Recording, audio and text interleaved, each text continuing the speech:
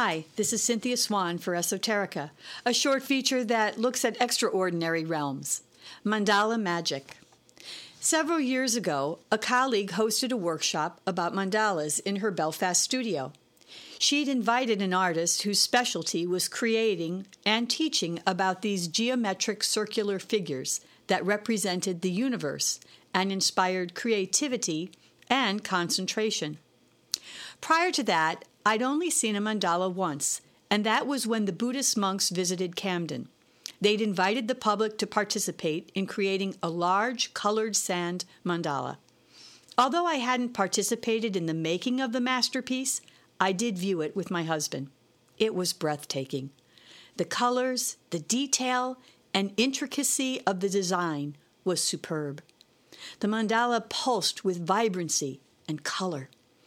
Later, a ceremony around the mandala was conducted, whereupon the monks, with some community members, took this breathtaking creation and tossed it into the Camden Harbor. I understood back then that this ceremony was to signify non-attachment and how all things are temporary. I thought of it as a ritual in letting go, as throughout life we live through cycles in which we let go of many things and even people, and eventually, in our own death, we let go of our earthly life and our body. The word mandala means circle, a representation of the cosmos, wholeness, extending beyond our body-mind.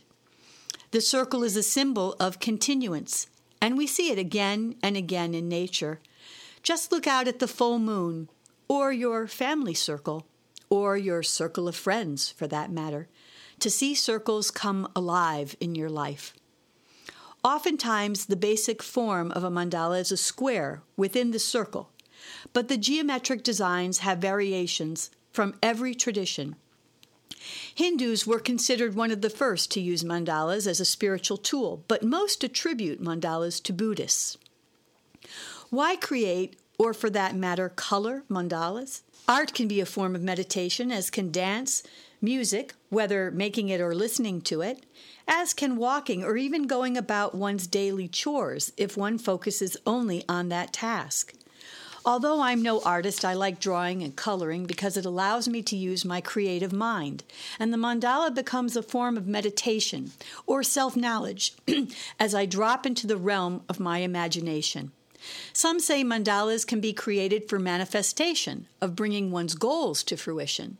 To do this, you'd have all your tools ready to go: paper, compass, ruler, colored pens and pencils, chalk or paints. You could also simply choose a mandala from a template that speaks to you, but do read up on the meaning of the mandala template first. Then focus on your intention. You may decide to write an affirmation based upon the mandala you want to create or color. Then you could repeat that intention in your mind as you work, like a mantra, affirming what you want to manifest in your life or within yourself. Let your inspiration take over. Let the work become a joyous experience in which your creation emerges effortlessly and enjoyably on paper. Let your intuitive right brain take over and run with it. Contemplate your creation afterward. Gaze upon your work. What does it say to you? The situation you want to clarify, or just something about yourself. Post your mandala somewhere. Perhaps take a photo of it and put it up as wallpaper on your phone or desktop. Let it continue to work its mandala magic upon your subconscious. Thanks for listening. This is Cynthia Swan for Esoterica.